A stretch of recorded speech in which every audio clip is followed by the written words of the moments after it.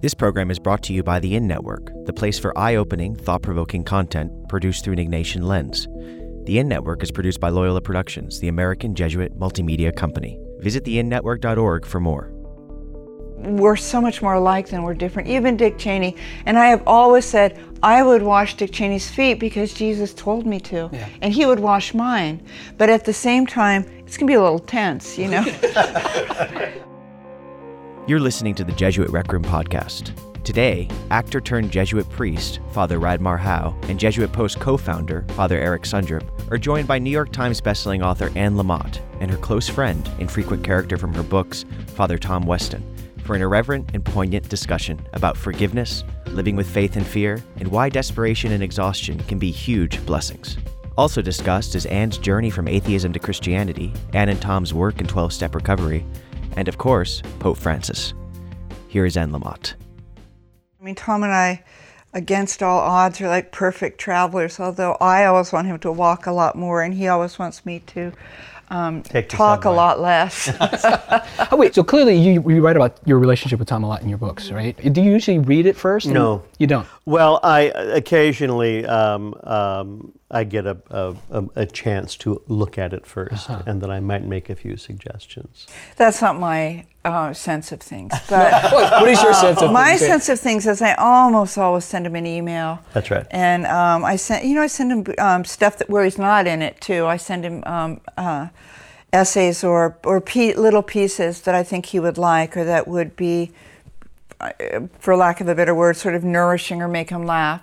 But if he's going to be in a piece, I will send it to him. When you write, do you have your audience in mind, or you just kind of write your stories?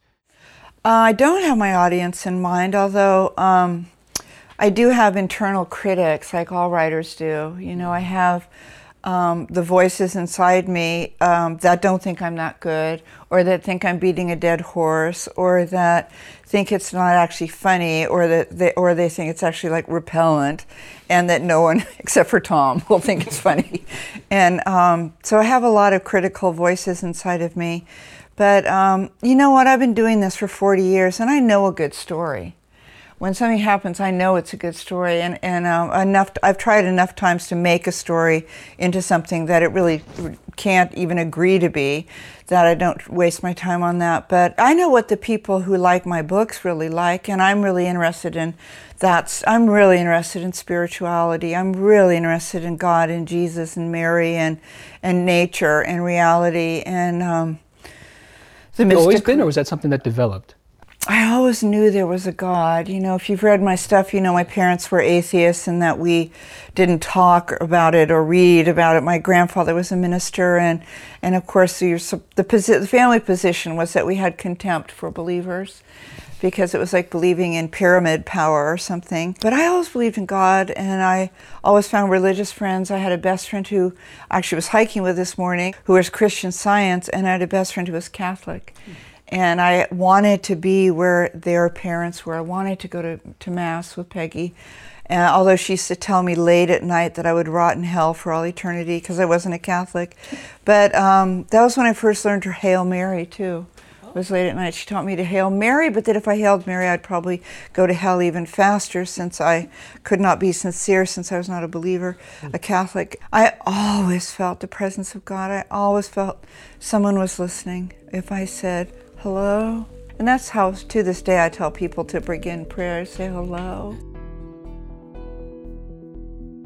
I went to college outside of Baltimore for a couple of years, and I took a lot of religion and philosophy, and I had a spiritual experience as a result of this tiny little Jewish Czechoslovakian professor, Eva Gossman, who took us through Fear and Trembling, like Kierkegaard. And I understood the leap of faith. I understood Abram being willing to do what God wanted, although it was so barbaric, because without God to turn to, he was doomed anyway, and Isaac was doomed anyway, so it actually didn't matter. And I made the leap of faith. I went, I don't know what I'm even doing, but I'm in. So you never had like a road to Damascus moment, right? It was just kind of like, no, I'm just going to do That this. was a kind of a little red wagon road to Damascus experience, because I left the room at Goucher a different person than I was in.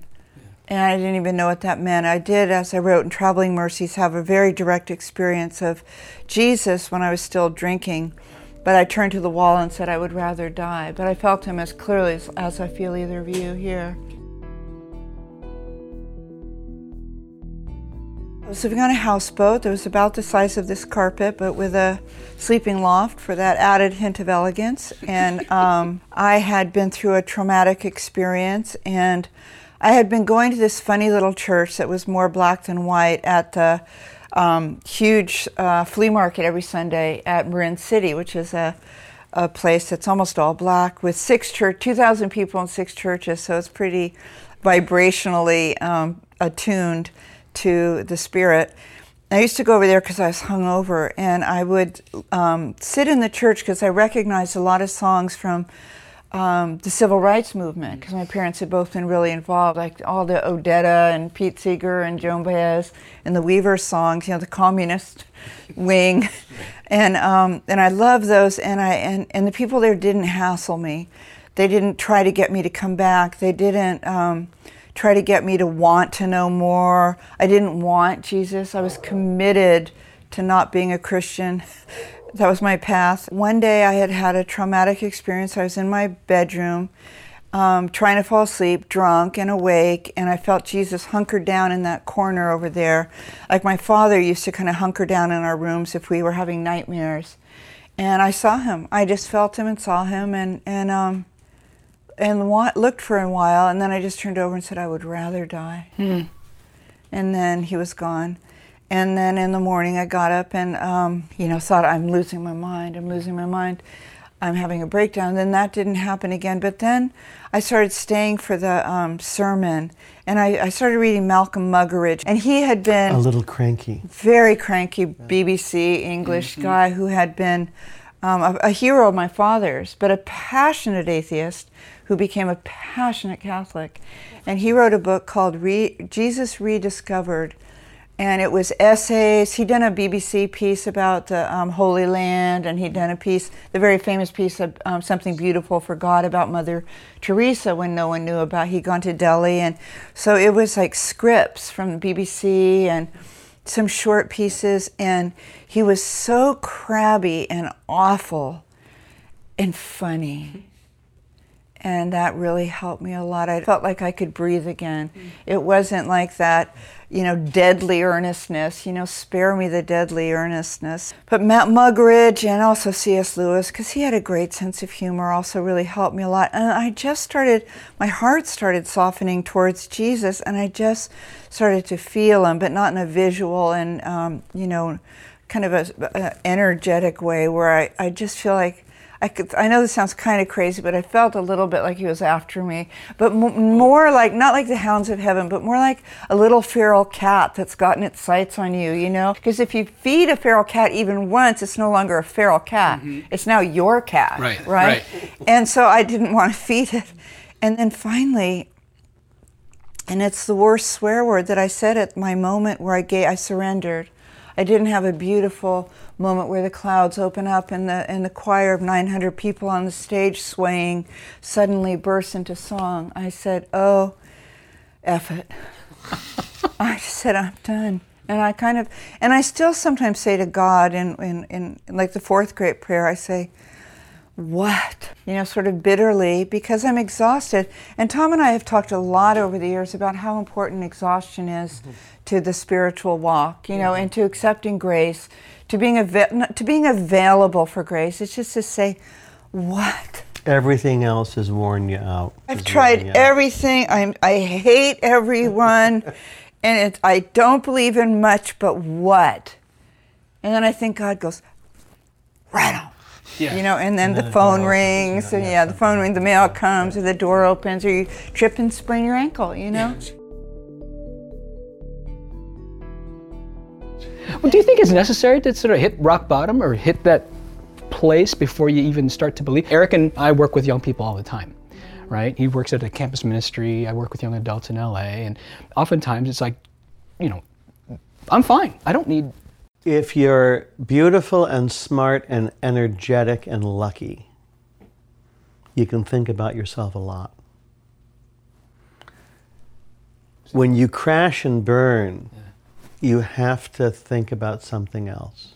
Annie and I both are pretty much in the world of recovery, and recovery begins with the crashing and the burning. You know, how can I get your attention when you're no longer so completely delighted with yourself all the time? If you have run out of good ideas, then that's, surrender. If you have older brothers, you grow up thinking surrender means you're going to get your face rubbed in the dirt and you're going to get hit. But for our experience, I think with everyone that we've loved or known that has gotten sober or off whatever their addiction was, it begins with running out of good ideas. It begins with this pitiful and incomprehensible demoralization with your best efforts. And then you say the first great prayer, which is help. And most great literature, most great plays, most great everything begin with somebody who has driven him or herself to the very point of suicide with good ideas. And one more good idea, one more way that you might be able to break the code so you can keep drinking or keep having affairs or keep doing this or whatever, and then finally you run out. If folks have a little bit of recovery, so you started to be able to breathe again, you look back on that and you can see it as the gift of desperation. And when you're desperate enough, the asking for help, you realize you cannot survive as a self-contained, self-obsessed unit. And you start asking for help. And sometimes we ask for help with conditions, like I only want to ask for help from smart people or from cute people. But if you're really desperate, you'll climb into the boat regardless of who else is there. And it changes everything. It changes everything. Tom and I have done a talk probably 5 times now called The Bright Side of Desperation. Because for me, and I think for Tom also, almost everything good and enduring has come from really being exhausted by self. Really being exhausted by that clenched fist of trying to figure it out. Figure it out is not a good slogan. And young people know more than they're ever going to know again. You get a little older and life just smacks you around and there are unsurvivable losses and things don't make sense at all, or else they make sense briefly and there's just this crazy mixed grill of beautiful and spiritual, lovely, and nightmarish, and Baltimore and Nepal and tragedy and the blessings and you know less and less. You kind of begin to get a better sense of humor about yourself. And but when you're desperate, you become teachable, and you become receptive. Yeah. And you also realize that hell is being stuck in your own mind, in the I, self, me, and in this trapped little container of, Pema Chodron, the wonderful Buddhist monk, has a book. The title is "The Wisdom of No Escape."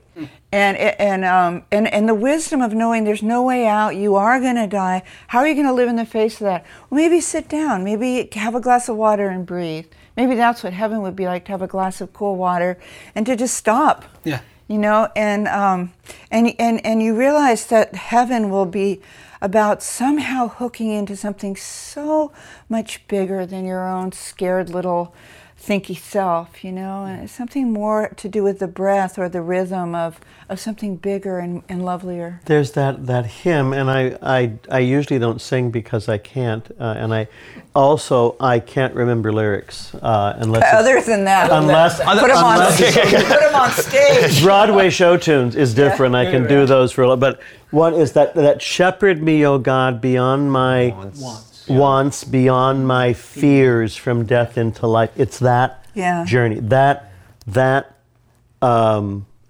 vibrates me when I hear that, because I think that's the path. And we don't have to do this alone. There's a community of people who participate in this.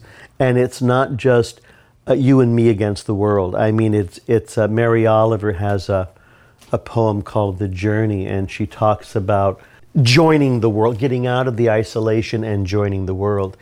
And almost any addiction or obsession worth its salt leaves you isolated and self-obsessed and frantic.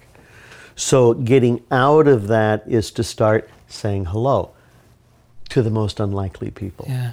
You know, and you start going, oh my God, I'm caught by surprise again. This is someone I couldn't even have looked at before, and I'm listening to them carefully.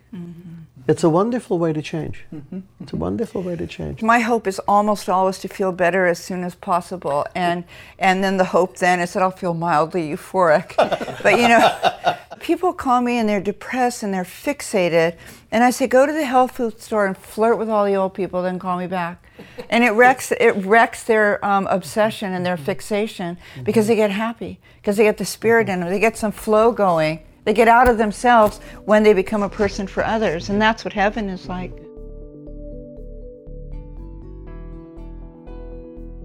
You worry a lot, but you also have a lot of faith, right? This whole idea of, I found Jesus, life is going to be great.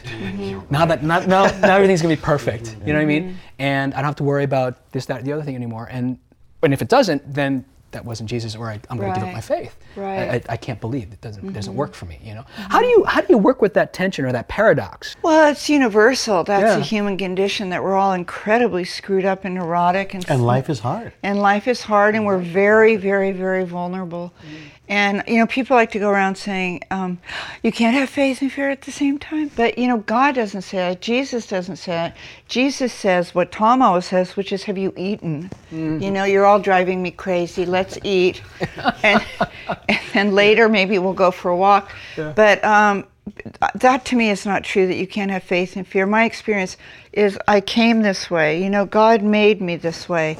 I have certain mental conditions, and I have certain ways that I survived being a child around alcoholism, and they have to do with a lot of anxiety. And I don't think it up. I'm not an anxiety mongerer. I'm just a scared person. I came here as a pretty worried person, and yet I have 100% faith that Jesus is true, and that we're on one side of eternity, but that that the soul is immortal, and it's not like I have to struggle with the tension. But my pastor has a great way of looking at it. She talks about the dual citizenship, and that we're children of the covenant. I'm the perfect daughter of God, and I'm made out of. Einstein said there's only one thing you could be made out of. One thing Jesus could have been made out of. It's energy. And if you're a believer, you have this kind of sense of a love energy, or some sort of divine intelligence. It's so beyond anything I could articulate. But at the same time, that that's the truth of your spiritual identity, is that you are God's beloved, and with a capital B, and then you're also here, and you're Nikki and Ken's child, and things were very, very tense and weird in my childhood, and I've had a certain biography, and I have the citizenship of humanity also, and that's very hard. That doesn't work for me a lot of the time, and I have these tiny control issues, and I would like to kind of whip people into shape. I have a lot of ideas of how other people should behave, and how much happier I think we all would be if people corrected their behavior slightly. And at the same time, I know that I'm not in charge of anything except, taking care of the animals. But it doesn't create a tension so much as I have because of recovery, because I've been clean and sober and working on this black belt codependency for almost 30 years, I write about stuff that I'm positive you experience also. The stuff I write about is really universal. Like that book of Welcome that I wrote for the last book. No one that I would ever want to spend time with felt welcomed as a child, or felt that they were good enough. We were super high achievers, or we dropped out, and we created a whole reality around our differentness. And now I have a tremendous sympathy for the fact that even everyone, I kind of draw the line at Dick Cheney, but that's because I'm a terrible, terrible Christian. I'm the first to admit that. Everybody is scared some of the time. And everybody, by the time you're 30, has lost someone they couldn't live without. And almost everyone I know had pretty terrifying childhoods and pretty scary experiences on the schoolyard. For sure. with being bullied, being less than, feeling different than, having zero self-esteem and this raging narcissism at the same time. Speaking of tension. And Jesus doesn't say, could everybody please try to be more perfect? Jesus just says, I get it. And it's like that. My righteousness is not in, Jesus isn't trying to get me to be more righteous. Jesus is saying to me, I'm the shepherd and I got it. And the Father gave it to me and I gave it to you. I'm giving it to you. All you have to do is say, okay. Yeah. What do I do now? Well, go to the health food store, flirt with the old people. See those thirsty people there? Go get them some water. Go buy 6 cold waters and give them to the homeless. That's what I have my Sunday school teenagers do, is to buy 6 packs of cold water and to distribute them that day. So I keep things very simple, but I don't think I'm supposed to figure out how to get more righteous. Mm-hmm. I'm about as screwed up and worried and self-centered as you could be, and I'm also a total do-gooder. And my life is about service and about serving God and about taking care of my brothers and sisters. Some days go better than others. As Tom said 25 years ago, some days are just too long. It doesn't matter how close to God you're feeling or what a good worker bee you're being. Mm-hmm. It's just a long day, and it'll be great to get in bed with a book, period. So. One of the things I heard in early recovery was, you can always start the day over. Mm-hmm. And I translated that into meaning, go back to bed. Mm-hmm. And I have done that. Not often, but there have been times I've been so baffled by 2 p.m. and I did not know what else to do. And I just went back to bed for a while. Mm-hmm. And then you start over again, Mm-hmm. And who is it? I guess, C.S. Lewis, who helps me a lot. Relying on God has to begin all over again every day, mm-hmm. as if nothing had yet been done. Mm-hmm. You got to keep it fresh. Right. Mm-hmm. You got to keep it fresh. And sometimes that freshness is because you're still bleeding, and they just put out the fire. It's that fresh, and that vulnerability builds a community. Mm-hmm. It's very affirming.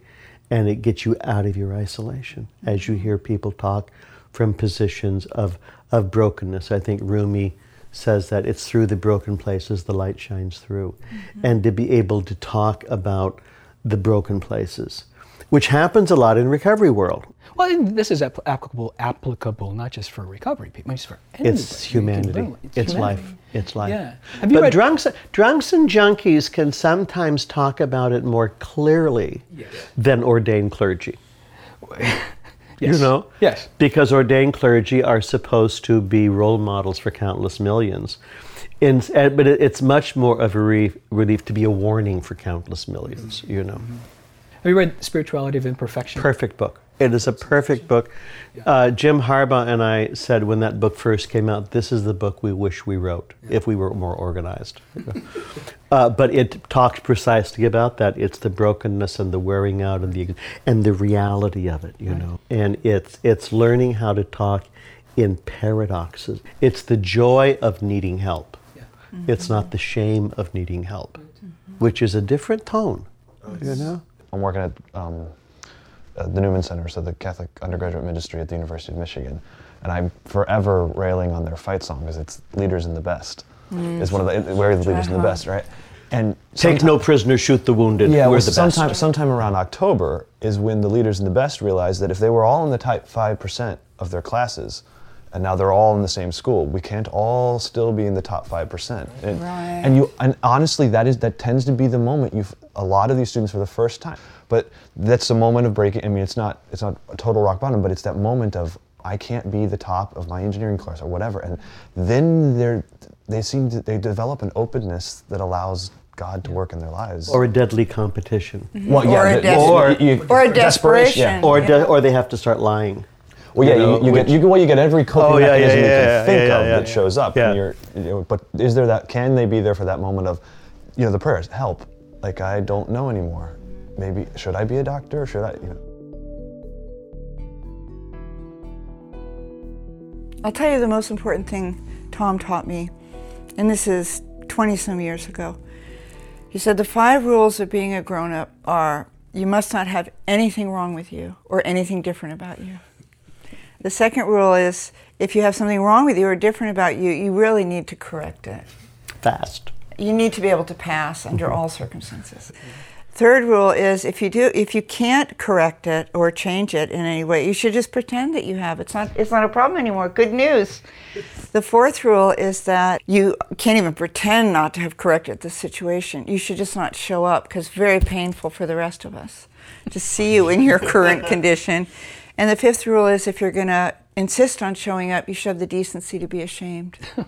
And that's what every single one of us is up against, because every single one of us is different and unique and fearfully and wonderfully made, and we know it.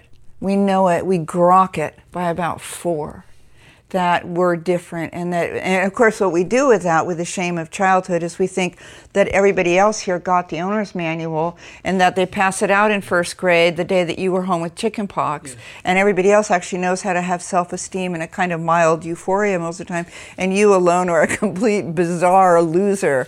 But so getting over the shame is like the work. I always say that this is forgiveness school, and I am here healing this toxic shame.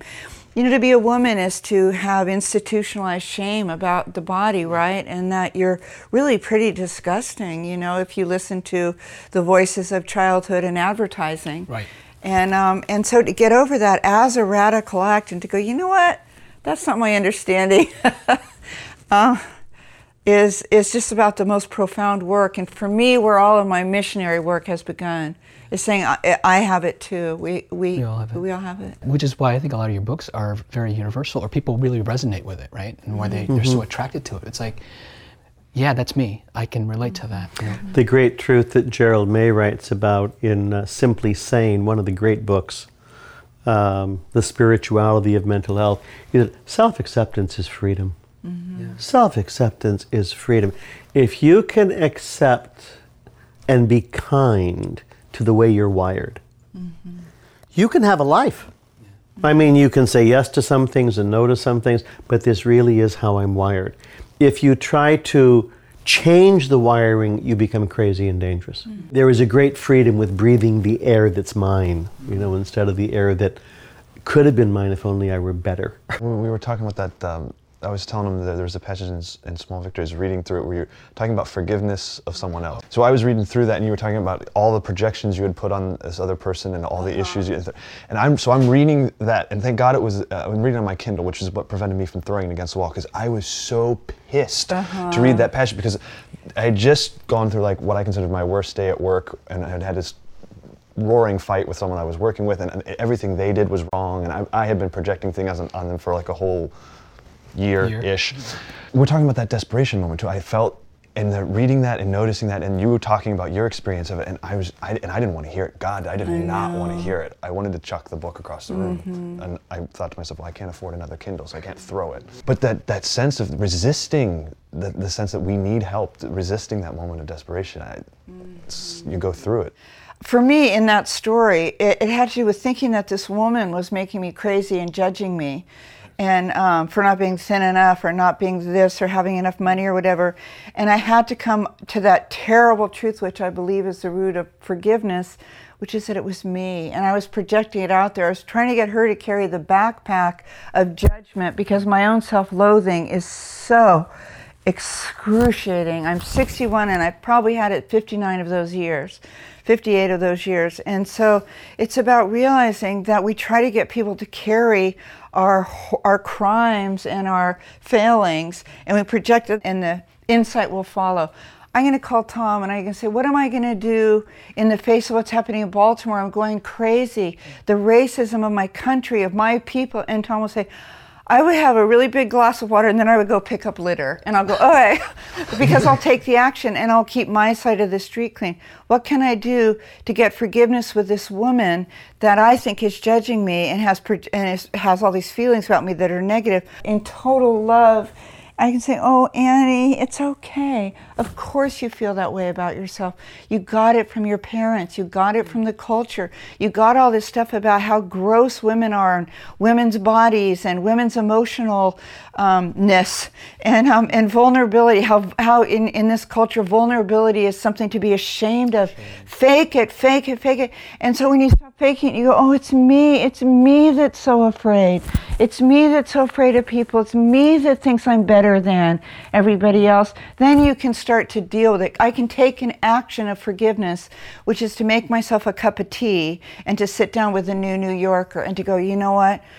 I can mother myself, as it were, and I can go, you know what, we're going to have cashews and a cup of tea and last week's New Yorker, and that is going to be self-communion instead of this graft rejection of my own screwed up, sad self.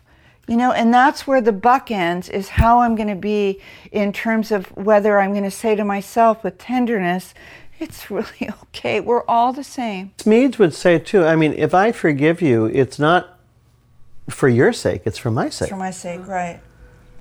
Because it's not about your being worthy of forgiveness or anybody being worthy of forgiveness. The risen Christ goes to the 12 on the first day of the resurrection, says peace, and then gives the power to forgive, or the encouragement to forgive, you know. And I know in some very narrow Roman Catholic circle, oh, priests can forgive sins not because of this. But it's not just to the ordained clergy. If there's going to be peace, there has to be forgiveness. They're intimately connected. And I have to learn how to let go of the gripes and the grudges and the resentments. And one-on-one, and to do it with the human beings who are with me, not the abstractions of things that are way out there, because that's what makes us crazy. And also to yourself. Absolutely, absolutely. Well, there's that old cliche in recovery that resentment is like drinking the rat poison and waiting for the rat to die. The other person to die, For the other person to die. And you realize the insanity of not forgiving, because you're the person that has become toxic, and that you're completely toxic because you won't forgive. You're the jailer. You're jailed. You're the jailed jailer. And that the way out is to say, okay, fine. This is how I forgive people. I go, okay, fine, fine. And it's enough. It's enough. Yeah. You know? Yeah. Instead of the scorekeeping. Yes. Measuring and scorekeeping and my vindication. I'm related to someone who keeps score. And if anything explodes or happens or falls down, the score is announced to the group. You know, 800 times this happened, and there's never forgiveness, erasure, or letting go of it. You have to hold on to it because it's who you are. I am who I hate. I am who I'm opposed to. It's a very negative energy, and it kills you.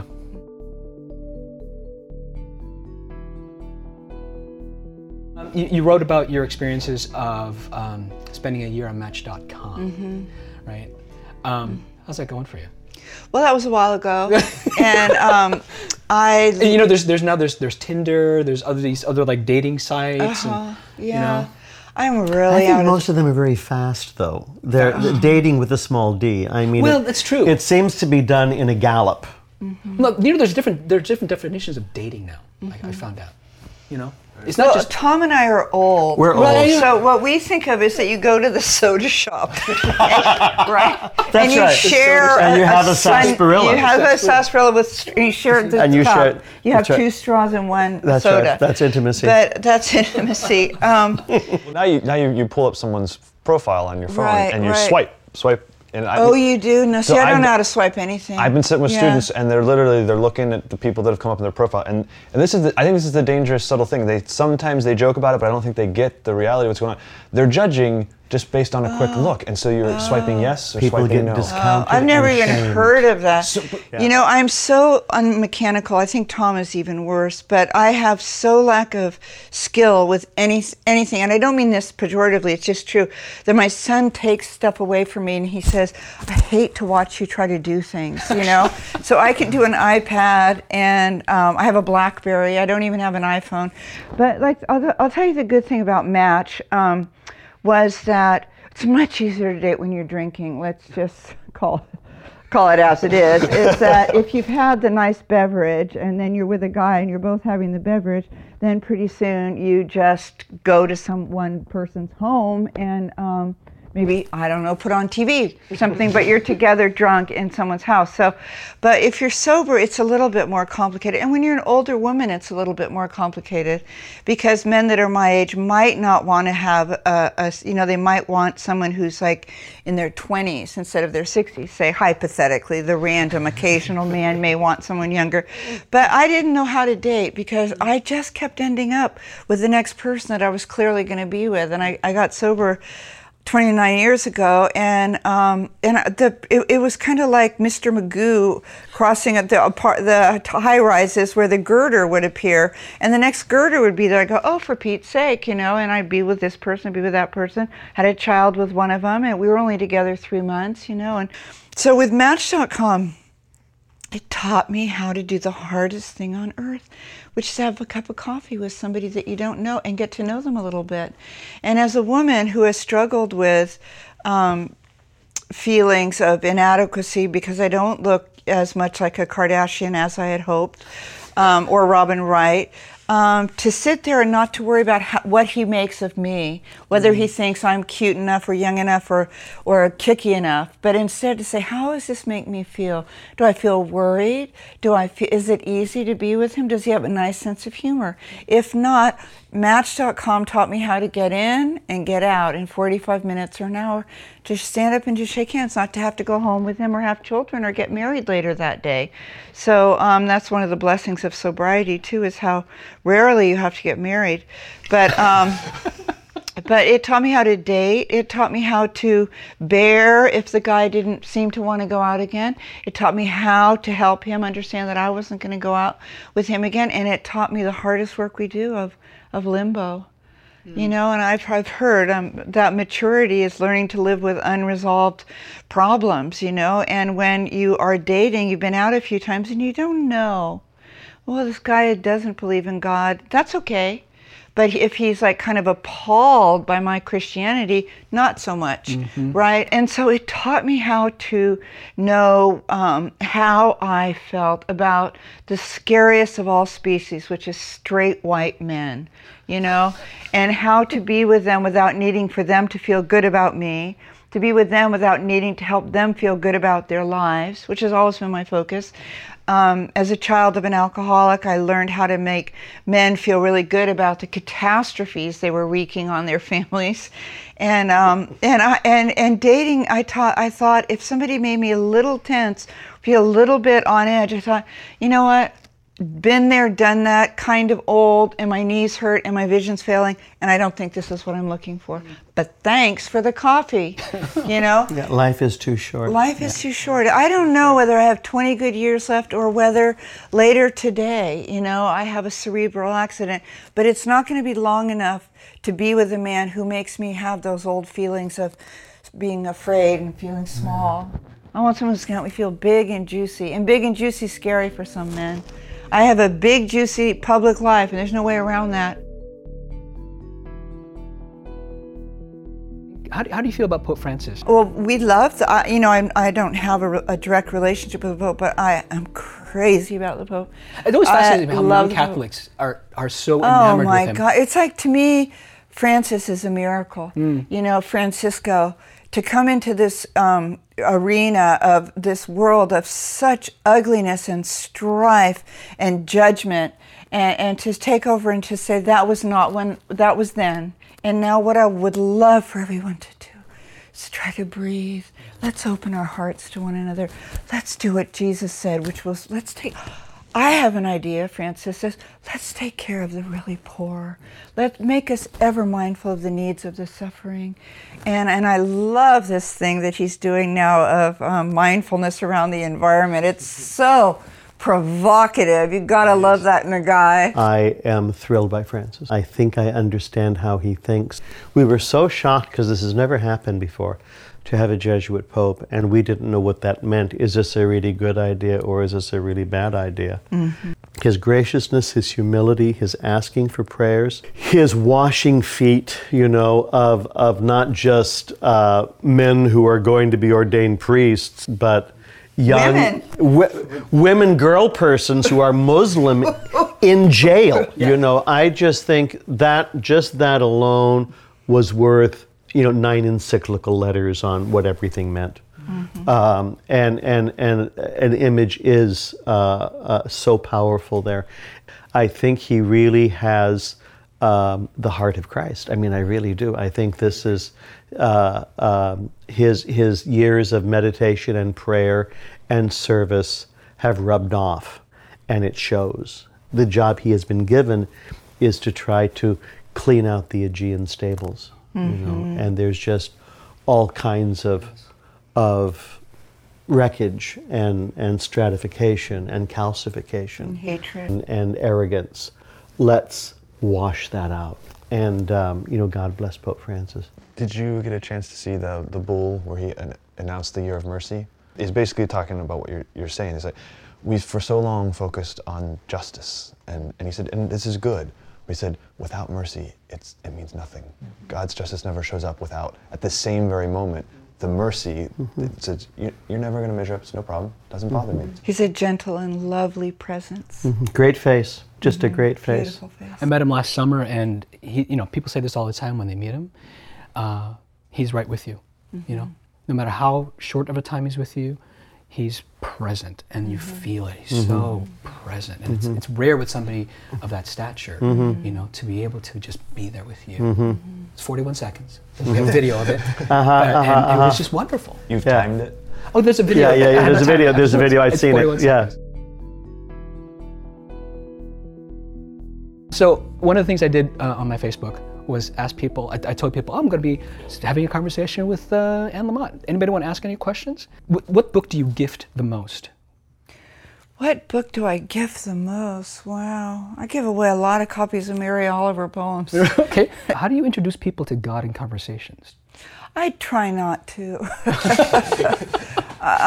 People, I often will give people either help, thanks, wow, or small victories, because, it's every single thing I know, and it's not very much, but it's sort of a way that I think it would be not oppressive to read about God in some of those essays. Yeah, I let them bring it up rather than me bringing it up for them. Right. I don't think going door to door announcing the good news helps. Sure. Yeah. It's never helped me when people have done it to me. What advice would you give your 30-year-old self? To my 30-year-old self, this is the body you were born with. This body is going to look like itself the entire time you're here.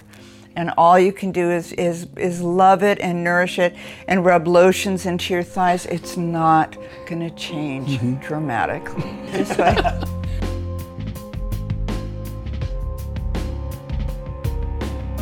This program is brought to you by the In Network, the place for eye-opening, thought-provoking content produced through the Ignatian lens. The In Network is produced by Loyola Productions, the American Jesuit multimedia company. Visit theinnetwork.org for more.